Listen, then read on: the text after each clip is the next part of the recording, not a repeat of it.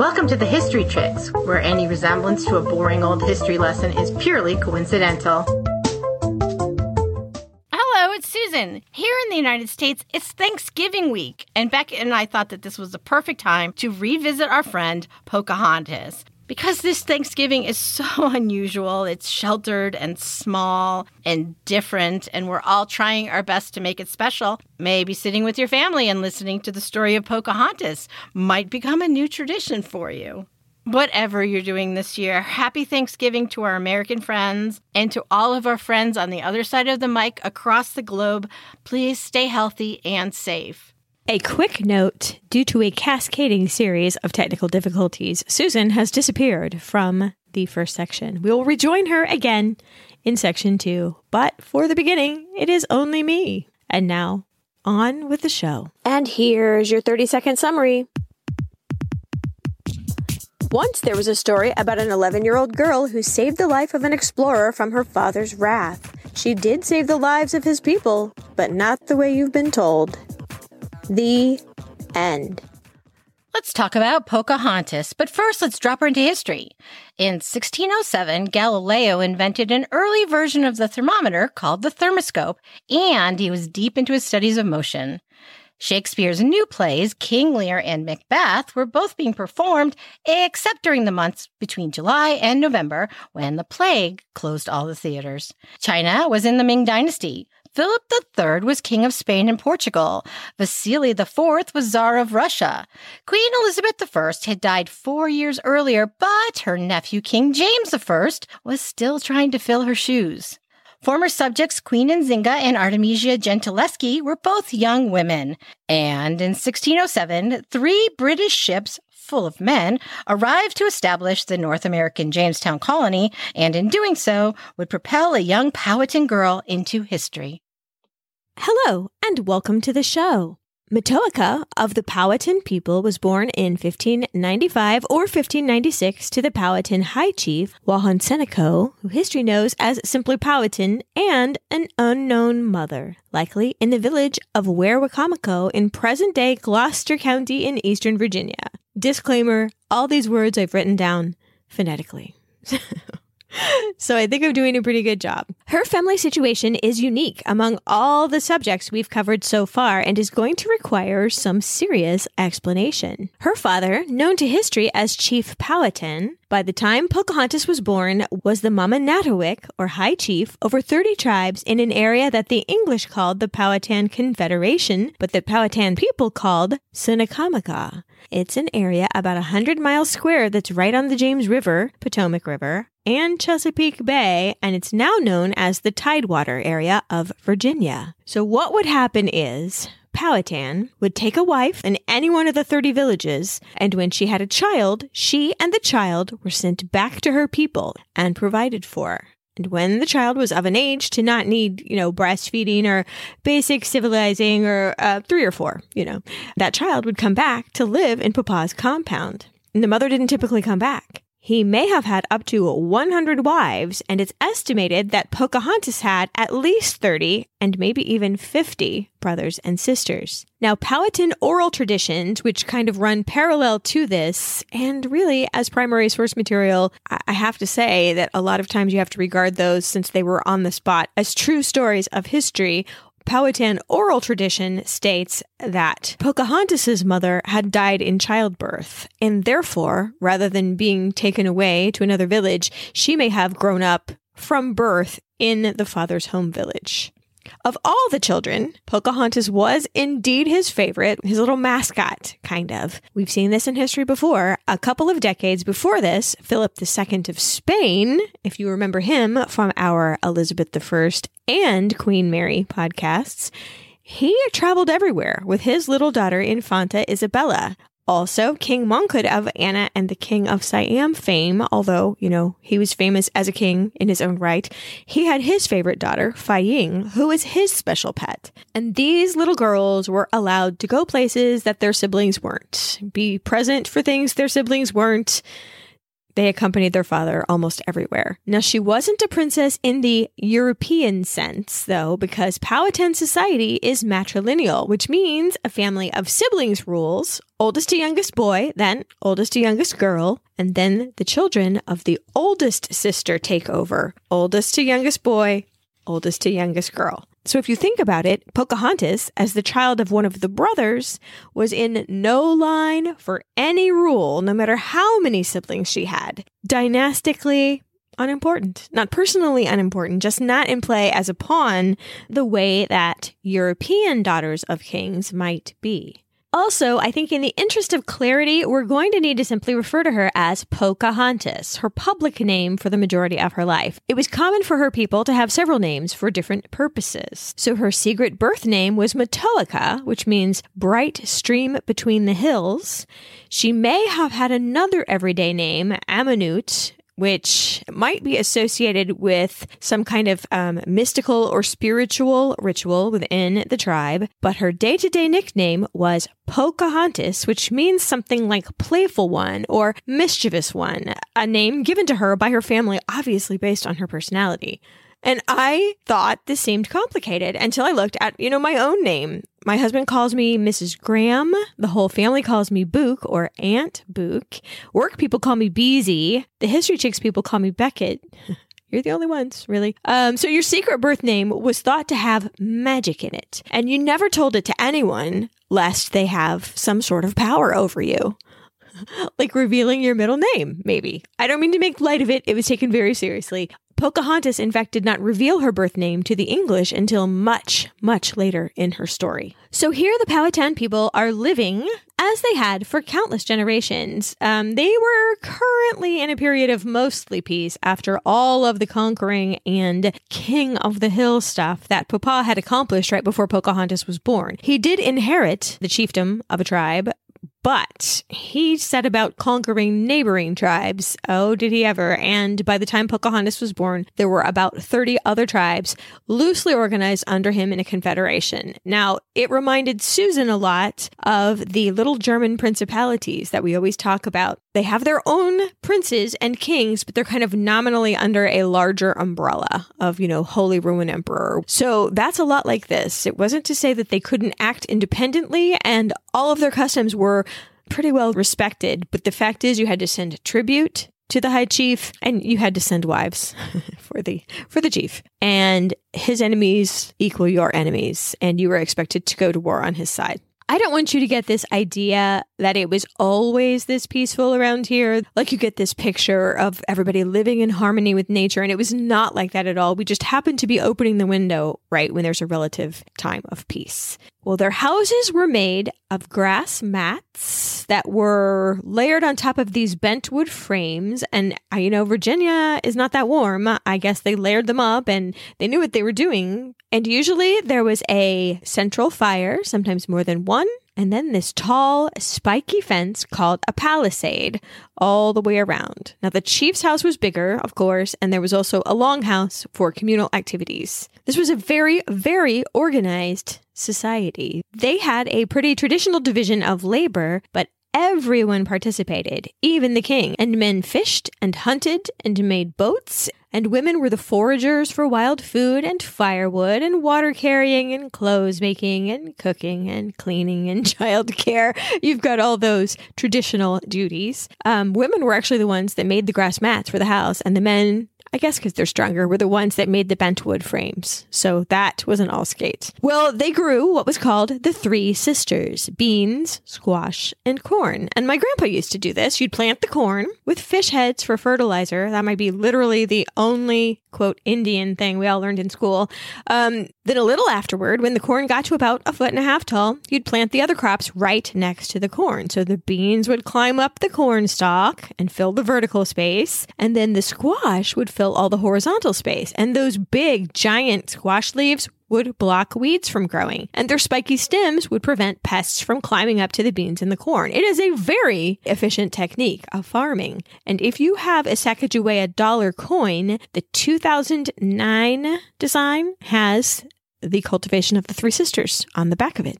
Kids in this culture learned by doing, by watching the adults, and they were able to explore and play in the woods, and you'd forage while you were doing that, or fish while you were on the river, or learn how to row a boat with the men, and it was considered just part of their education, learning by doing. That's how children have learned throughout history. Now, I'm not sure how this worked because Virginia is still awful cold in the winter, but children did not really wear any clothes until puberty.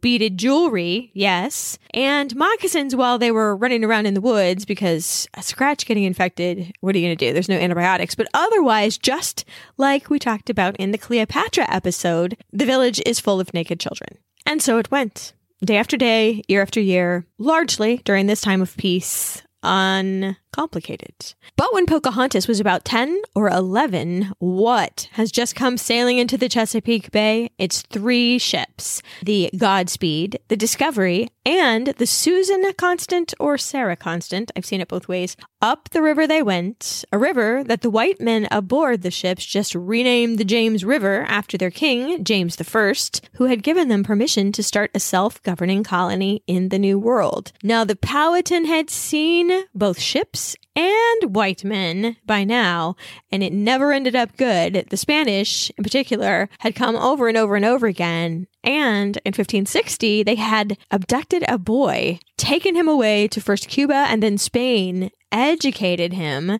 renamed him Don Luis de Velasco, and then they returned him thinking, oh ho, he's going to be on our side. But in fact, he remembered his heritage and he, quote, turned on the Spanish and helped kill every single last one of them. Well, except for one who did escape to tell the tale. And that kind of scared the Spanish off for a little while. And they stuck to their southern colonies in Florida, St. Augustine in particular. The English had come a couple times. The one that you might have heard of, the Roanoke Settlement. One of the most famous mysteries of history. Where did the Roanoke Settlement end up? Since I have learned that these Englishmen might have burned some native villages, I'm thinking there's a principle in logic called Occam's razor, where if there's a very, very complicated solution to a problem and a very simple one, you probably should go with the simple one.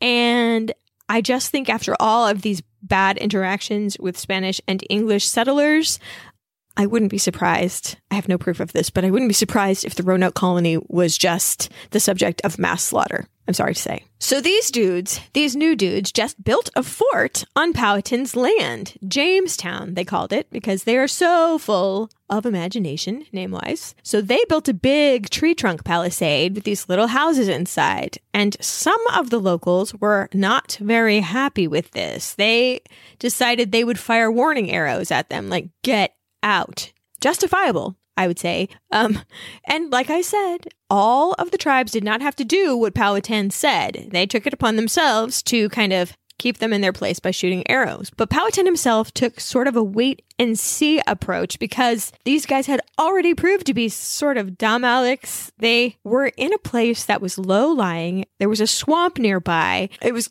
going to be covered in mosquitoes all summer. The water that they were trying to use was this brackish kind of half salt water. Why do you think we didn't live there in the first place, right? They weren't good at farming or food gathering. What was their deal even? So he traded with the settlers, maybe a little recon. The white men, these were all men, no women had come yet. They did have metal hatchets and guns that would make work easier. And they traded game and corn for those, and also blue beads, which is something I was surprised by. Blue glass beads were so valuable and rare that they brought a good price. Even 300 years later, when people brought those to Hawaii, a blue glass bead was considered very valuable. Now, there's blue all over nature in the sky, but not a lot of things to make blue beads out of. And so those were very rare and very sought after, and only the highest ranking people could have them. The colonists, most of them, had been upper class people back in Europe. They did bring a chaplain and they brought some carpenters and that kind of thing. But most of the people were kind of like, didn't want to have servants to farm and, make food happen, because they were there to find gold. That was the whole reason the king had signed off on this whole adventure in the first place. Hunting, okay, fine. These are the guys for hunting. That would have been okay, except for the fact that they kept getting shot every time they were in the woods. And by September, about 50 of the colonists were dead. Powhatan's shaking his head like, okay, these fools cannot find food when it is everywhere around them. And now winter's coming, and this is all going to be a mass extinction over there. And so he sent a delegation, including his daughter, Pocahontas, with corn. Not just once, but over and over during the next few months. And how different would history have been if he had just let them be?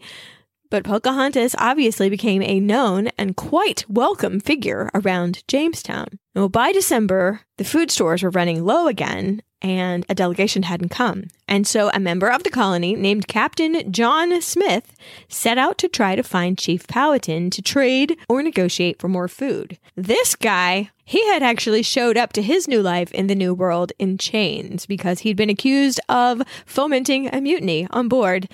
And he was kind of an adventurer. He had been a soldier in Turkey, a mercenary, some might even say. And my goodness, he was a character. His goal, I think, was to make himself a rich man with a good story behind him and no worries. So we'll see how that goes for him.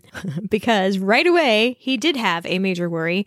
He had set out to try to find Powhatan, but along his journey, he was captured by one of Powhatan's younger brothers, an under-chief, a vice president, if you will, who had never been okay with these interlopers in the first place, and took John Smith as his prisoner. It's Pocahontas' uncle, Opachakana, and this did not look good for John Smith. And now it's time to take a little break, and when we come back, we will talk about the most famous episode in Pocahontas' life.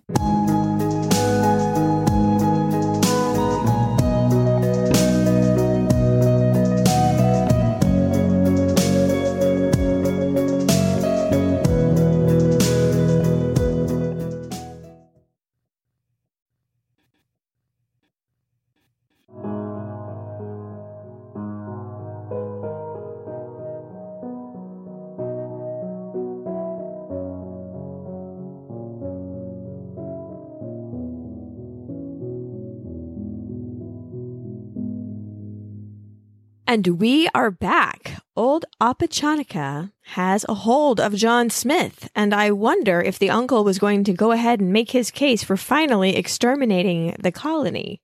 Well, he had to check with his boss, and so off Captain Smith was hauled through several villages, paraded as a captive for a little PR. Finally, they ended up at Wawacomico, where Powhatan was waiting for them. Maybe with Pocahontas? I'm not sure. The chances of her actually being part of any political or religious ceremony, even though she was his favorite child, is pretty slim. Kids just weren't part of it in their culture. All those other stories will tell you that, but honestly, it's not known. There's two different versions of what happened.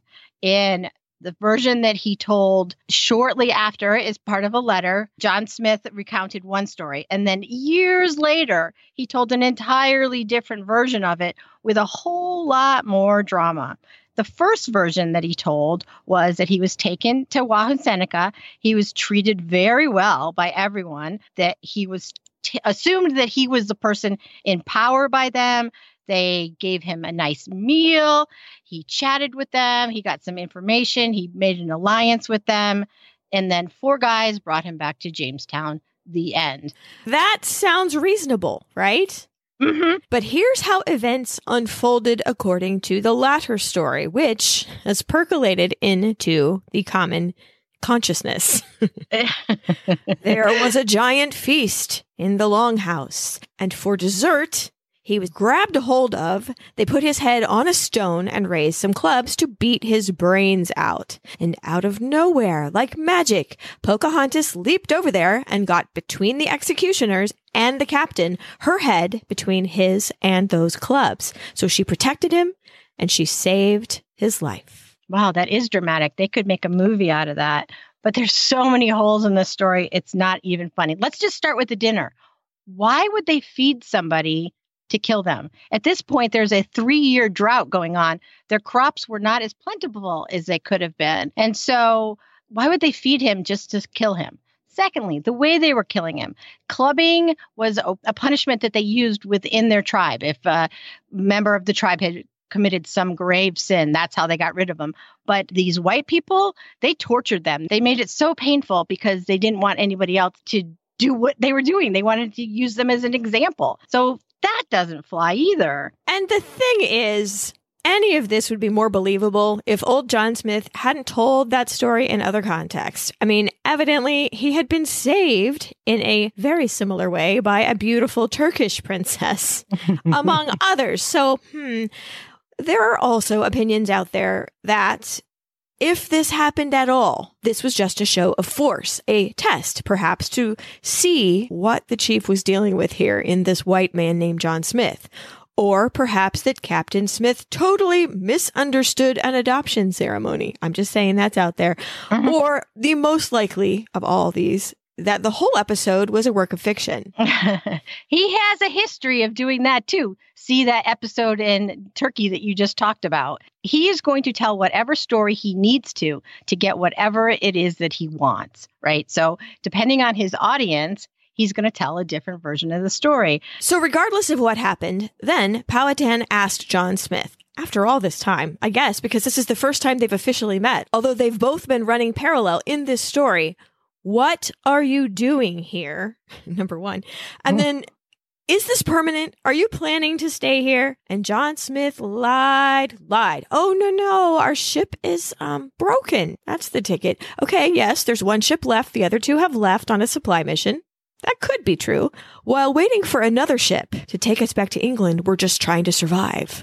No, it's too difficult here. That's true. And Powhatan let him go back to the English settlement with the understanding that they were going to depart when the new ship came. Right. And that would make a really good reason why Powhatan would treat them well and share things with them, which is what they did. And this is where Pocahontas actually did, go between the village and the Jamestown fort. But she wasn't going, like in a lot of versions, they'll tell you that she's just like running back and forth randomly. She's never going anywhere unsupervised. She is always with someone watching over her. And as the daughter of the chief, she's probably got extra someone's watching over her because these people know what the white people could do to them. Well, one thing is for certain, John Smith and Pocahontas never fell in love. There was no romantic story involving colors of the wind and If I Never Knew You, Disney. It is just not happening. Pocahontas was only 11 years old that year.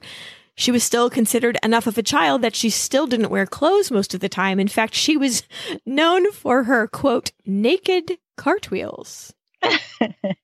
At this point in time, there was some kids that were at the fort. They had brought some more people over. So they were just delighted but when she would come by because she was so much fun. She always brought the food, for one thing, and security, for another thing. Her papa, if he still lets her come over here, is not planning to kill us. Well, so she did teach John Smith some words in her Algonquin language. I'm sure there was reciprocity, and he taught her. He had written back some phonetically spelled letters in the Algonquin language. Now, sure enough, a new ship had come, but it wasn't a relief ship, a get out of Dodge ship, like he had said. It, in fact, had 100 more settlers on it, and food, and ammunition. Not good as far as the Powhatans were concerned. John Smith had lied about leaving, and it was Pocahontas that brought Papa the news.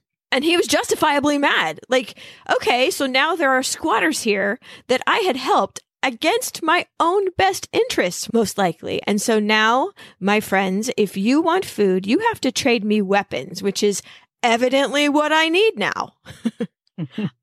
No way, said the colonists with self-preservation instincts fully intact. So the locals just began stealing them. And in retaliation, the colonists started stealing Powhatan children for translators, which seems like a real escalation of hostilities. And they started setting fire to villages. So Powhatan just cut off contact. Nobody go over there. This includes you, Pocahontas. And Jamestown was starving to death. For a year after this boycott, unbelievably to me, many of these colonists still refused to do farm work and build things. Even though it would keep them alive. I mean, obviously there was no pioneer questionnaire back in England. There actually had to be a rule that if you didn't work, you didn't eat. And there was even grumbling about that. I'm sorry. They're so entitled.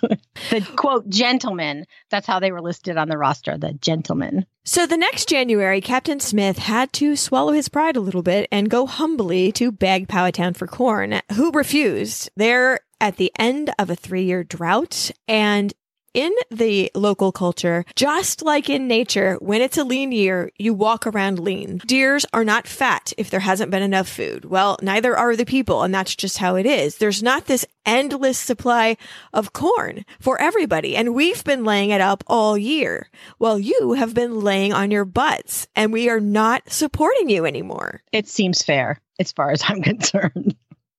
I don't know what they were thinking. They just came here and expected the people living here to support them fully. I don't get it. Well, allegedly, Pocahontas sneaked back in and warned Captain Smith of an assassination attempt that was to be carried out against him personally so that he could take precautions. Yeah, I think that story is just false because she's, like I said before, she's not running wild. I don't think she even would have run to tell them this if she could, which I don't think she could. But later in the year, during a sort of general attack, he was gravely wounded. It's listed as a gunpowder injury, so a burn injury. It's pretty painful. Mm-hmm. Well, when he recovered, he was fired as the leader of the colony. He went back to England. As far as everyone in the Virginia area was concerned, he had died. That's what everyone was told. So Pocahontas, about now, steps back into the midst of history. She has become a grown woman, according to her society, and it's likely that around 14 or 15 years old, she married a man named Kokum, whose tribe lived north of the village where she grew up. And unlike the Kokum of the Disney Pocahontas movie, the thought is that since he didn't have a high rank in the society, that it might / probably was somewhat of a love match. So that makes me feel a little bit happier. It does. She wouldn't have, because the royal blood wasn't running through her veins because her mother wasn't royal, she wouldn't have had to have some type of political alliance marriage at all. So she was free. Well, they were always free, but she could choose anybody she wanted, and this is who she chose. So yeah, I agree. I think that they wanted to be together. Even if she had been going back and forth all the time, just because John Smith was gone was no reason for her to stop doing that. But what was a reason was her first trip to the menstrual hut. At that point, women would have been brought into, just like in the British or the United States society of earlier days, they would have had a kind of a coming out ceremony and introduced to society. The same thing happens to the women and the Powhatan women. So she would have disappeared anyway from the narrative. Well, the hostilities escalated, if you can believe that's possible, between the Powhatan and the settlers, and the population of Jamestown fell from around 230 to 60 people. There is no more corn coming from any place. They had eaten all the farm animals, and then the pets, and then the rats. Would you eat the rats, then the pets? I just don't know. I can't decide. I think I'd go rats first, maybe. I don't know. It depends how much I like the pets. They would have been eating a lot of food, though. The pets would have. Oh, that's true. I guess one less thing. Well, yeah. Even darker, recent evidence has pointed to the fact that the Jamestown residents resorted at one point to cannibalism. The remains of a 14-year-old girl have been found, and evidence on her skeleton, marks, etc. She was, I don't even know any nice way to say this, butchered for meat. Now, I don't know if she was murdered and then eaten or died of natural causes and then eaten. It's still notable to say that people who were too fine of gentlemen and ladies to put their hands in the dirt have now resorted to eating other people. So that is the desperate situation that they are in. So new colonists arrived in the spring to find a burnt out city of, I guess, walking skeletons. Not this gold mining fort they'd signed up for. Forget this. And they tried to retreat. They turned their action around and were headed back, but they were turned back to shore by the new governor and his 3 ships. And I'd be all like, catch me later, dude. See you at the Tower of London. Fine. But they obeyed him. I know. Can you just see like the cartoon version is these women and children and they're all fresh and fed and they scamper to shore and they take one look and they turn around and they hightail it back. Yeah. Well, this governor, just notable for his name, Delaware, gave his name to Delaware. He began to rebuild Jamestown. He did only last a year, but his replacement actually started a second inland settlement with better water supply, better able to be defended. It was called either Henrico or Henricus. Accounts differ, but the main factor is that it was further away from Chief Powhatan. It was. And it had a way better view of anybody coming in. It was built on a higher elevation. They were much safer up the river. The new governor brought so many people with him from an all-time low of our famous 60 people. We are now up to 700 people. Families, women and children now needing to be fed.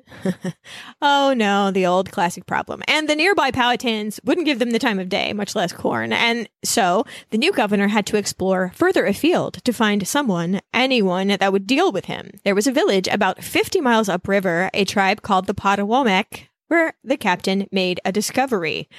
Whose daughter did you say that is? Pocahontas had gone to live with them. Yeah, that's the tribe of her husband. And when that was discovered, it was like, oh my gosh, there's our meal ticket. The golden cow, golden goose, golden something.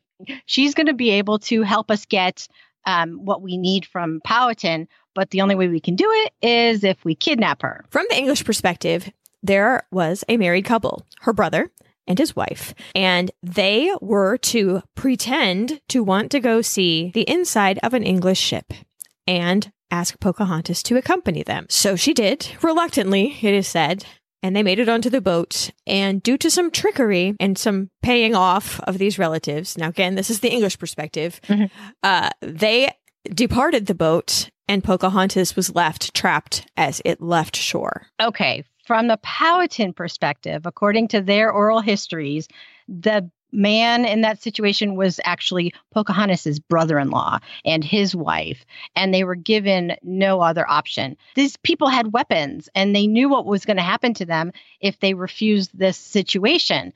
They were going to be attacked, and they couldn't defend themselves. So they agreed to the scheme as long as Pocahontas was released. Just do it for show. Just make them call your bluff because it's not going to happen. So as soon as you make your point, you're going to let her go, right? And they didn't. According to the English version, they were bought off by a copper kettle. In the Powhatan version, they were stunned that this had happened. I mean, they were totally hoodwinked here. The copper kettle was just given to them to make it look like they were being bought off, but in reality, they were horrified about what happened. Pretty dirty trickery. Well, however it happened, the 17 or 18-year-old Pocahontas was now a hostage of the English. So you can forget what I said earlier about not being a pawn in the man's big game, because she, now just like her European counterparts, is hard in the game now. She is a pawn for sure. And I'm sorry to say that she may have been treated very, very poorly aboard ship. Yeah, according to the Powhatan traditions, again, she was raped. I mean, they are clear about this, that she was raped on the ship. Now, women being taken captive by the white people at this point was something they lived with. It was a fear that they had because it had been happening. And when these women were kidnapped, they were raped. And the same thing happened to Pocahontas. According to that tradition, she was pregnant from one of these rapes. Now, once she got to Henrico, it seems like she was not treated poorly at all. We have been talking over in the Recapery podcast about English people's inner respect for rank, and it goes way back. And Pocahontas was the daughter of a king. Now, that doesn't mean what they think it means, as she is not in line for any kind of throne. But I say take it. If there's a misconception you can use or whatever. She went to live with the pastor and his family, the Whitakers. And he was a Puritan. And just like when people came to the islands of Hawaii and saw all that exposed skin, it burned his eyes. And he wouldn't let her wear her regular clothes anymore. It was too scandalous. Also, I want to just say, Pocahontas, if she followed Algonquin customs, likely had tattoos on her body once she became a woman, and maybe even on her face, which no one ever depicts in pictures, do they? They do not. No, but they would have been hidden by those heavy, dresses that they were wearing, the heavy wool dresses and all the petticoats and the stiff bodices and shoes. British shoes at the time. She had been running barefoot or in moccasins her whole life. And now her feet are just getting shoved into these really tight shoes. So Mr. Whitaker, with patience and teaching skills, offered to teach Pocahontas to read English and also improve her speaking of it. And like so much of our history, anywhere, really, the one book anyone seems to have had was the Bible. And that's what they studied, discussed, analyzed for well over a year. And he had a great opinion of her abilities. He actually wrote, "Let us not think that these men are so simple as some have supposed them, for they are of body lusty, strong, and very nimble. They are of a very understanding generation, quick of apprehension, sudden in their dispatches, subtle in their dealings, exquisite in their inventions, and industrious in their labor." He also had a very poor opinion of the people he had surrounded himself with in the colony, calling them miserable, covetous men sold over to usury, extortion, and oppression. Many of the men sent hither have been murderers, thieves, adulterers, and idle persons. God hateth even from his very soul.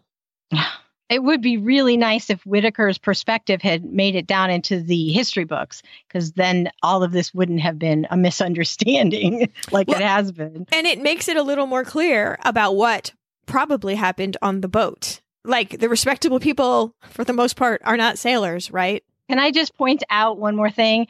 Throughout again, I'm going to keep bringing this up, the Powhatan version, you have to remember, she was still being held prisoner. He was very nice and he fed her and he clothed her and he educated her. And of course, he's trying to convert her, right? But that he feels that's his mission. So, okay. But she's also a prisoner here. She's treated well, but she can't go back to her own home. I know. It's very sad. Mm-hmm. Well, time passed and Powhatan had called their bluff. He was not coughing up any goods. Even though the English had kidnapped his daughter and set fire to at least one Powhatan village, which is never a good negotiating tactic. Anyway, the governor actually decided that he was going to take her to a Powhatan village where he thought her father was, to just close this out. This whole deal, we need to wrap this up. And though Pocahontas did go ashore, she didn't really talk to anyone except to a couple of her brothers. I guess half brothers, because we're a whole family of only children, but she wanted them to pass a message to her father that if he had loved her, he would value her more than a load of old swords and axes, so she was going to stay with the English, who loved her. If this is a true statement, I really feel good that she literally took her own life in her hands right here. Mm-hmm. If it's not, it sure sounds like something she would have been told to say. Yeah. The whole time they've been saying, if your people aren't coming for you, they must not really care. But we care for you. Things were so strange back in the colony, specifically and secretly. One of the citizens had fallen in love with her, and John Rolfe wanted to marry Pocahontas. This is why he said so. "To whom my heart and best thoughts are, and have for a long time been so entangled and enthralled in so intricate a labyrinth that I was unable to unwind myself." Well, yay, hooray! John Rolfe was a man who ultimately changed the fortunes of the colony. He had brought some tobacco seeds from the West Indies. Tobacco in Virginia, that is a cash crop. And once he could figure out how to grow those, that's not going to be able to be beat. He could have an ulterior motive, because the only people that really 100% knew how to make tobacco grow well in this climate were, in fact, the Powhatans. And tobacco in their culture was used for religious ceremonies. They're not even sharing their corn. They're certainly not going to share the information on how to grow this sacred plant. That's for sure. Although we know it now, looking back, that the seeds that John Rolfe brought were for a very sweet tobacco with a high nicotine content versus the Powhatan tobacco, which was very bitter tasting, It wasn't pleasant to the English at all. But this new stuff, this was going to be good tobacco. He just needed to know how to, grow it here. Marrying Pocahontas would get him that information. She might have it, or she has access to the people who have it. And I want to say from her side, when women were taken captive, even between tribes, this goes way back, their best hope, other than rescue, which, might never come, was to become someone's wife rather than to be a servant and beloved of no one. So your goal was to perhaps marry one of your captors and therefore have a bit of status and security and safety. And so from her perspective, this actually may not be love, but it might be like, he's a good man. I need to hitch my wagon to his star. Right. So, hey, it's a win, I guess. If you're being held prisoner, you might as well, decide whose cell you share, I guess. Well, John Rolfe was so nervous, though, because a marriage like this, a white man and a Native American woman, was unheard of. He was worried about, being punished legally. Would his goods be seized? And what was going to happen? The governor was a hair trigger, bad Alec kind of guy. And he was also worried about maybe being a laughingstock, because even if you're a good man, you're also a man of your time, and prejudice can't necessarily be wiped out immediately. Also, they'd been warned specifically against, and I quote, strange brides. And that doesn't mean crazy people. That means Native women. Mm-hmm. Specific warning. So he was too nervous to even ask in person. He wrote him a letter and gave it to the guy's assistant. That's always smart. Secretaries and assistants always know better than you how to get in the door. Like, give this to him when you think he's in a good mood. And the assistant handed the governor this letter asking for permission to marry Pocahontas right after she told the Powhatans, forget you, and came back on the boat. So that was probably a very good time for him to get that letter, because he agreed. From his point of view, it's a business deal. This woman has done what we wanted to happen here. We have brought her over to our culture. We've educated her. We've anglicized her. Look how wonderful this is. If she marries one of our people, then that makes it our two tribes blending, kind of. It's a business deal, kind of like those marriages of Powhatan earlier on, to all the village women. Well, an intermarriage is the classic solution, even in Europe. As far as the governor was concerned, thumbs up. Let's give it a try. Now, I'm very cynical about what I would call conversion, but evidently Pocahontas decided to, or was encouraged to, or forced to become a Christian. And I think this means, though, that they genuinely liked her. They genuinely wanted to save her. They believed she'd be lost without Christianity. So I don't think they came out this with any kind of violence. We love you. And here's our Bible. Here's our God. Would you like to follow him? But it was good PR back home also, like an outcome. Oh, look, observe. We have done great things. I'm sure no one was thinking of that.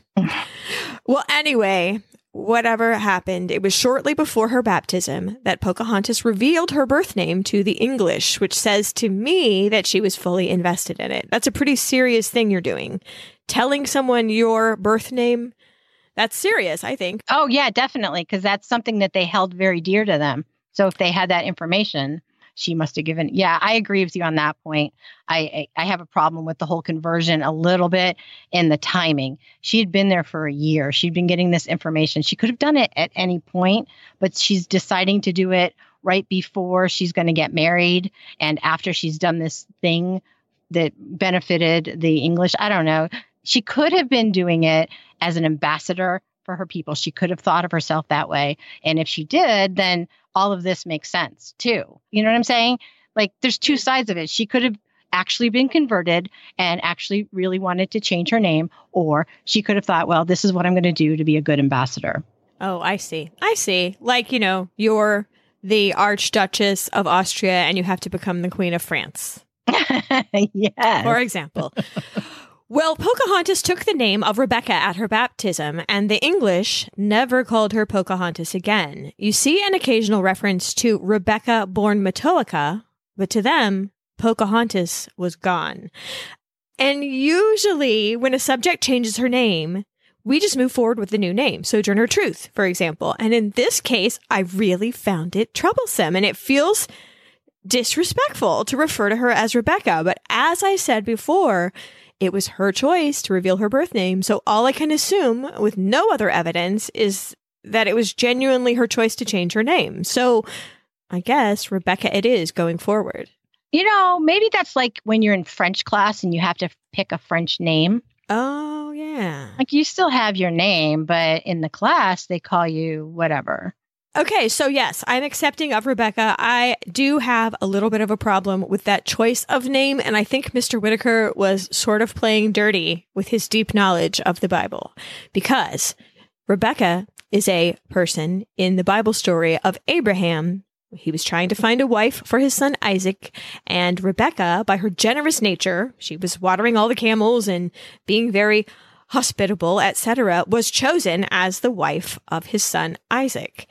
She ultimately gave birth to a set of twins. The first one being born was red in appearance. The younger one was white in appearance, and it was this younger son that she and Isaac were to favor greatly as the successor and the dominant force among their people, a man that would rule over the descendants of his brother, the Red Man, who had been there first. Yeah, we gave Whitaker a little credit back there, but I totally agree with you on this one. Mm-hmm. That's a little too on the nose, and it bothers me greatly. Yeah, no, I'm with you on that. It's also a pretty name, and there really aren't a lot of women's names in the Bible to pick from. Maybe there's already a lot of Ruths, and Henrico, and a couple Esthers, and they're like, oh, we need a name. Hey, how about Rebecca? Okay. It was probably a lot of Marys based on what we have seen everywhere else. Mary, Mary, Mary, Mary, Mary, and Mary, and Elizabeth and Mary.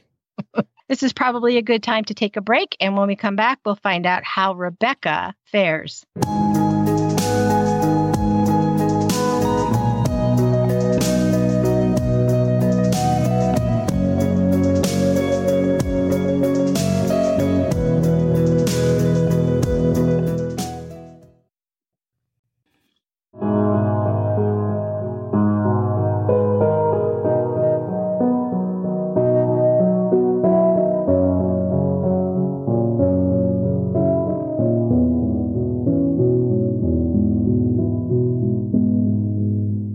So we are back. Pocahontas is dead. Long live Rebecca. The marriage. What are we going to do? The governor thought to himself, you know what?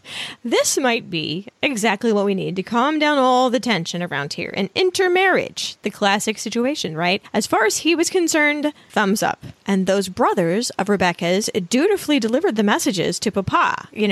Boy, did you let me down. And the governor's message to Powhatan, our citizen John Rolfe wishes to marry your daughter, Matoaka, known as Rebecca. And people seemed surprised when Powhatan agreed to this. Well, number one, they knew her secret name, right? So Rebecca must have told them it. They're not going to come up with it on their own. And number two, he was as hopeful as the governor, frankly, by now that this might actually stop the fighting. It was worth a try. It was. I mean, he was really getting up there. I think he was like 80 at this point. He himself didn't go to the marriage, although in the Powhatan tradition, the father generally does. But he was concerned for his safety because why wouldn't he be? But he did send a couple uncles in his place. And according to Powhatan tradition, he sent also a pearl necklace for her. It's not recorded in any of the English versions, although the portrait that hung in the Virginia State House has her with a pearl necklace on, which could have been that particular item. So on April 5th, 1614, when Pocahontas was about 19 and her groom was about 28, Rebecca became Mrs. John Rolfe. A maternal uncle gave her away, that part of the ceremony being nearly the same in both cultures, and all the English ladies lent her the best things they had in their wardrobes to wear, and the community rallied around for 3 days of feasting. And we don't know exactly what happened, but probably they followed the English custom of the, quote, putting to bed.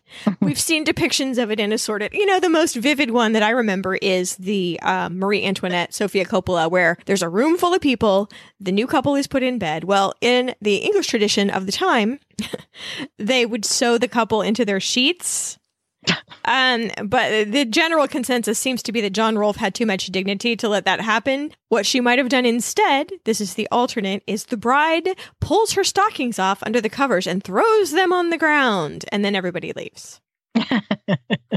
So whatever happened there, this all seemed to work so well as an institution that the governor sent a messenger to Powhatan to ask for Rebecca's youngest sister as a wife for himself. Not to say, because the governor, sure enough, had a wife in England already. Also that the sister was 12 years old. Yeah. Yes.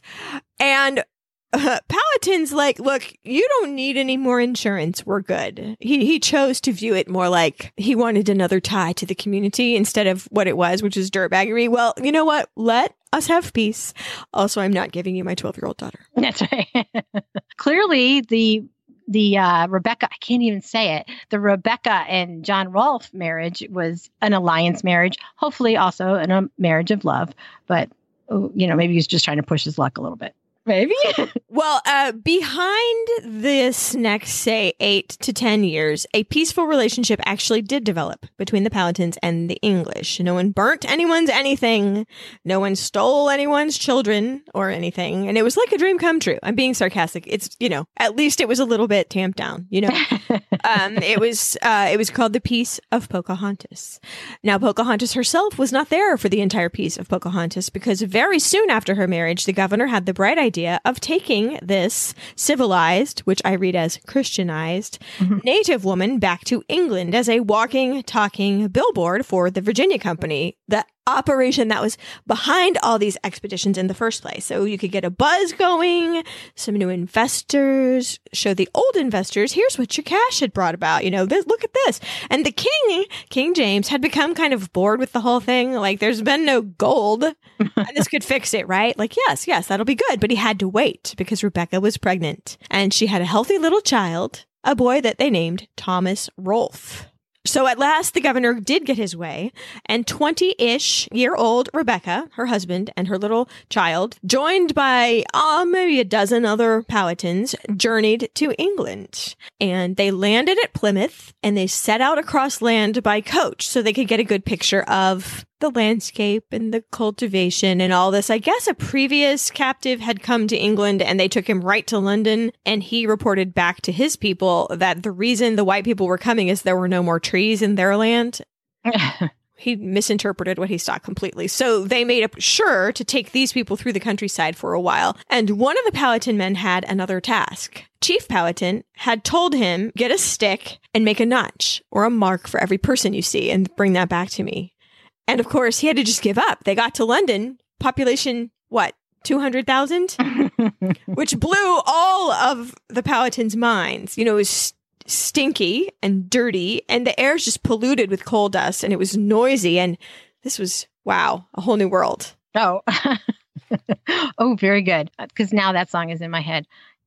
Thanks a lot. Now, they might not have been able to bring the gold to King James, but they did bring the tobacco because by this point, John Rolfe had learned the secrets of the Powhatans as far as how to grow the tobacco, how to put the fish by the plants, how to plant it in the southern exposure. So when they came back to England, they also brought with them some of this tobacco, which really sets fire to the economy back in Virginia. But someone at the Virginia colony had arranged lodgings for them at a tavern.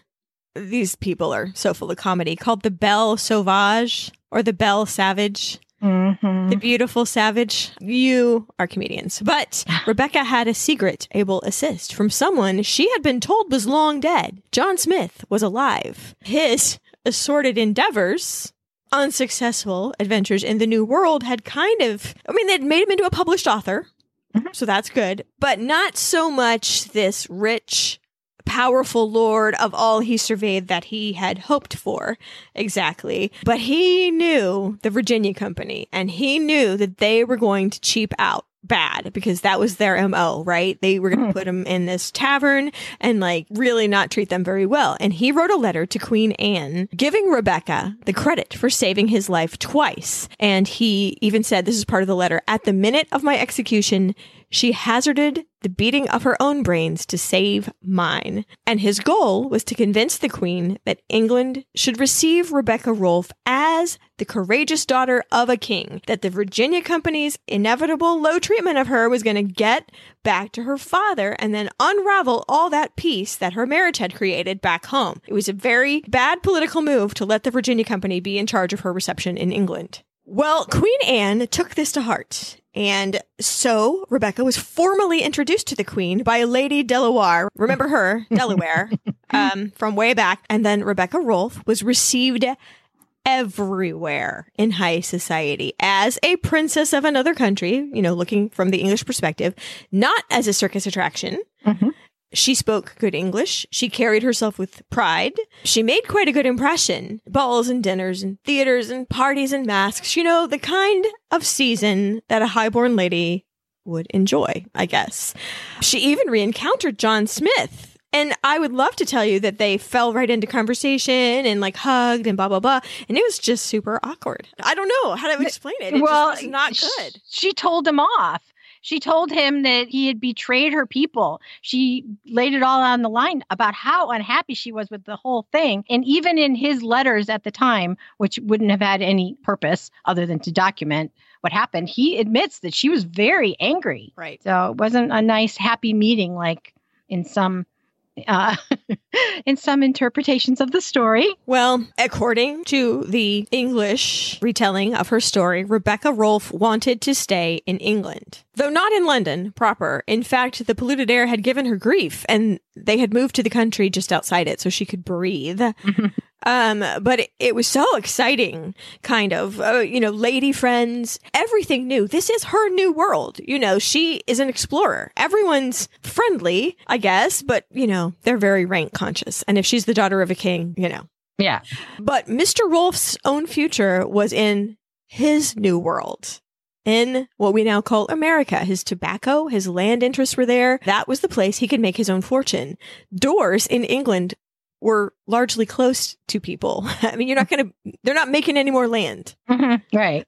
And he had land, but it was far away. And she was reluctant to go, but of course she had to do what her husband said. Every wife had to do what their husband said at this time period. And after some welcome weather delays, they had to set off again, back toward Virginia. And she had begun coughing before they left, and Mr. Rolfe assumed it was that old pollution thing. And the sea air is just going to fix you right up, because that's the purest air there is, But they hadn't made it very far when it was clear she was very, very sick. And they came back and put in at port at Gravesend, which is only about 26 or so miles from London, and moved their operation to an inn where she almost immediately died. Mm-hmm. Tuberculosis, some say, or pneumonia. Or some say she was poisoned. On the ship, she had gone to a dinner, and after that dinner, she suddenly got very ill, according to, again, the Powhatan version, and that she was poisoned and murdered. I mean, they used that word, murdered. Regardless, she's still dead. Well, and it could have been, honestly, given the state of food storage, maybe it was food poisoning also. Do you know what I'm saying? It could be unintentionally poisoned too. Oh, that's true. Absolutely. Yeah. Her last words to her husband were said to have been, "All must die. It is enough that the child lives." Grains of salt to be taken. Nobody was in the room but Mr. Rolfe. So who's to say? So the end. And her funeral was held the same day. Her body laid to rest at the St. George's Parish Church, though no one now knows exactly where she is because there have been renovations through the centuries. And so that's kind of sad. Although she is memorialized in one of their stained glass windows, her portrait is in the lower right-hand corner of one of their stained glass windows at that church. Cool. And you're like, what about Pocahontas 2, the movie? I'm not kidding this. There aren't a lot of matching plot points. I'm sorry to destroy childhood illusions, but we're going to talk about that a tiny bit later. So that's that. Now, baby Thomas was sick too. So sick that his papa, Rolfe, left him with a friend and left for America. And they never saw each other again. Mm-mm. I mean, that is so sad, right? They never see each other. His wife's dead. He's leaving his kid behind. But he's got those crops that are, worth quite a bit across the ocean. Well, there's a little epilogue here. The, quote, peace of Pocahontas lived on beyond her death for 5 or so years. Her father died, and his brother, the one who'd never been into the settlers' arrival in the first place, broke the peace later and killed hundreds of settlers. His problem is reinforcements kept arriving, and it was the beginning of the end for the Powhatan Confederation. Now, little Thomas, at 20 years old, came to Virginia, where he discovered that he had inherited his father's land, of course. And there is a tradition that Powhatan himself may have left land holdings to him. Rumor and tradition. There's no hard proof, but that's the oral tradition, is that Powhatan had left him some things too. But he became a tobacco farmer, just like his papa, and weirdly, leader of a fort. And he often worked against his mother's people to further establish the English colonies. Well, he had been raised in England. Yeah, that's how he identified. And by the mid-1700s, the original Jamestown colony was really just a memory. But Pocahontas' name lives on. Of course, she's most famous for something she might / probably didn't even do. Yes, she saved lives, but by her marriage, not likely her act of bravery at the age of 11. So moving seamlessly, I think, into movies, because I honestly guarantee you that's the first time we encountered her, really. Her legacy has been twisted in art and literature, since she lived, not the least of which is, of course, Disney's Pocahontas of 1995. And its follow-up, the straight-to-video Pocahontas II of 1998. Okay, I have to say, I had a daughter shortly after Pocahontas 1 was released, and I saw Pocahontas 1 in the theaters, and I hated it so much that she was 18 before she saw it at somebody else's house. Oh. I didn't want it in this house. There was one good song, and even then I knew that the story wasn't real, and it was just I don't know, there was just too much stereotyping. The plot line didn't go very fast enough for me.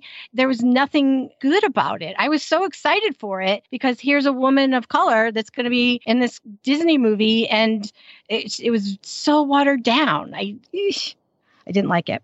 So I did ask her what she felt about it, and she said she liked it. When she saw it, she said it had a good message about nature, respecting others, and getting past differences to find commonality. And she said that it summed up early American history in one line: these white men are dangerous.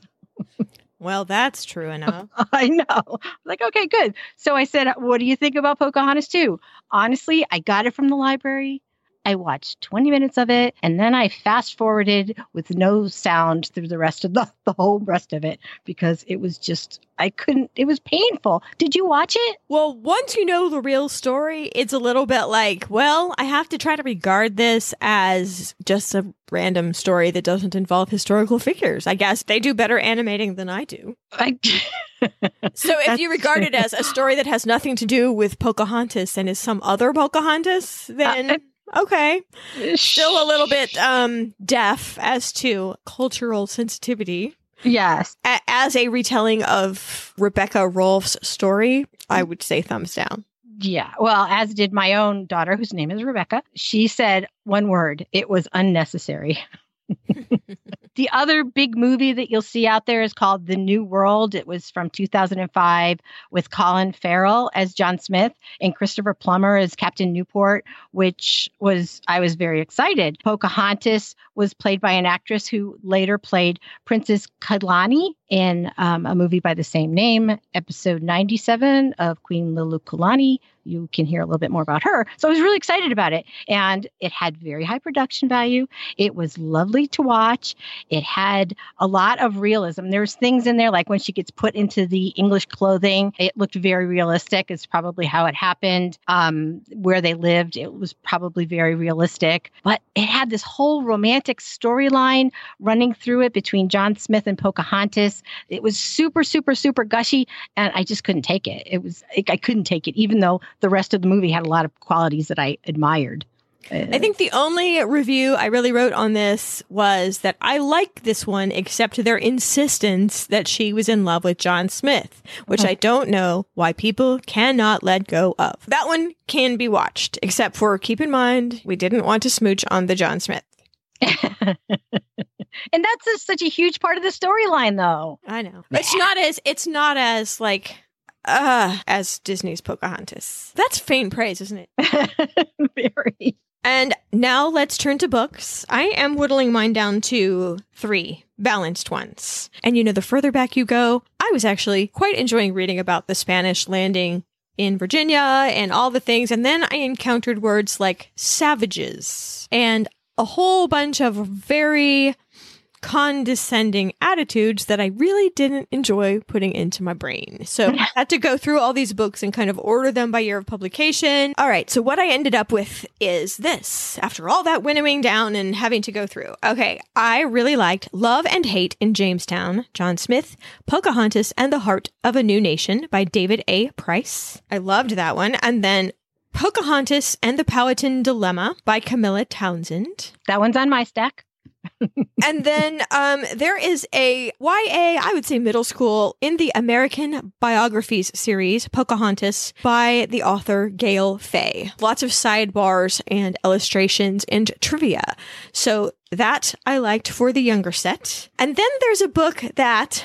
I am not a very spiritual type of person. If you have been listening to the History Chicks, you know this about me, but I was intrigued, simultaneously could not get through this book. But if you are of a spiritual nature, you might actually enjoy this. It was called Pocahontas, Medicine Woman, Spy, Interpreter, and Diplomat by Paula Gunn Allen. And it goes into a lot of the practices of the Powhatan and how that impacted her story. So I didn't like it, but I could see how people would. Mm-hmm. The books that I have that are different than the ones that Beckett had. Okay, this is a biggie. The True Story of Pocahontas, The Other Side of History by Dr. Linwood Littlebear Costello and Angela L. Daniel Silverstar.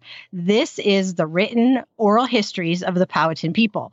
I think it's so important to read it. Of course, the truth is going to lie in the middle of things. You're going to have one side of the story and then you're going to have the other. But the Powhatan story hadn't really been told or taught. So I think it's super important to get that perspective, especially when you're dealing with Pocahontas. Very good. In my other book I have, and I know you didn't like this word, but it's in the title, I have to say it. It's Savage Kingdom, The True Story of Jamestown, 1607, and the Settlement of America by Benjamin Woolley. It is a lengthy tome. There's pictures, but it's a really good history of Jamestown itself, which, obviously is really important to Pocahontas' story. And as to links, I promised you a link to that Jamestown cannibalism over on the SmithsonianMag.com. Also, Early Life in Jamestown over at History.com. A link to the Jamestown Living History Museum. There is a National Museum of the American Indian at the Smithsonian in Washington and another branch in New York City. It looks really cool online. I've never been, but if you do, please take a picture and hashtag it History Chicks Field Trip and put it on Instagram so people like me can live vicariously, because that one looked like a really cool museum. The other thing I'm going to link you up to, it's a video done by the Virginia Department of Education. I'm going to give it a very heavy, cheesy disclaimer. It is very cheesy, but it's kids telling you about the 11 recognized tribes in Virginia now. So there's like interspersed. No, there's video. You can see how the tribes are living now. If you ever wonder what happened to those tribes, there's 11 of them are recognized in Virginia. And this little video will tell you about them. I thought it was good for kids, because kids love to hear information being told to them by other kids, right? Sure. So, yeah, it's a cute little cheesy video, but it's on our website in the show notes. And I sure would like to link you up to the fabulous display they have at the National Women's History Museum in Washington, D.C. about Pocahontas. But you know why I cannot? Because there's not one. I can't believe it any more than you can, but there is an organization working toward creating a National Women's History Museum on the Mall in Washington, D.C. So we will link you to their website so you can find out how you can help that become a reality. And to close out our links, I would like to give you a lovely video of the talented actress Melissa McCarthy and her rendition on the Jimmy Fallon show of Colors of the Wind. It deteriorates rapidly. That's all I'm saying about that.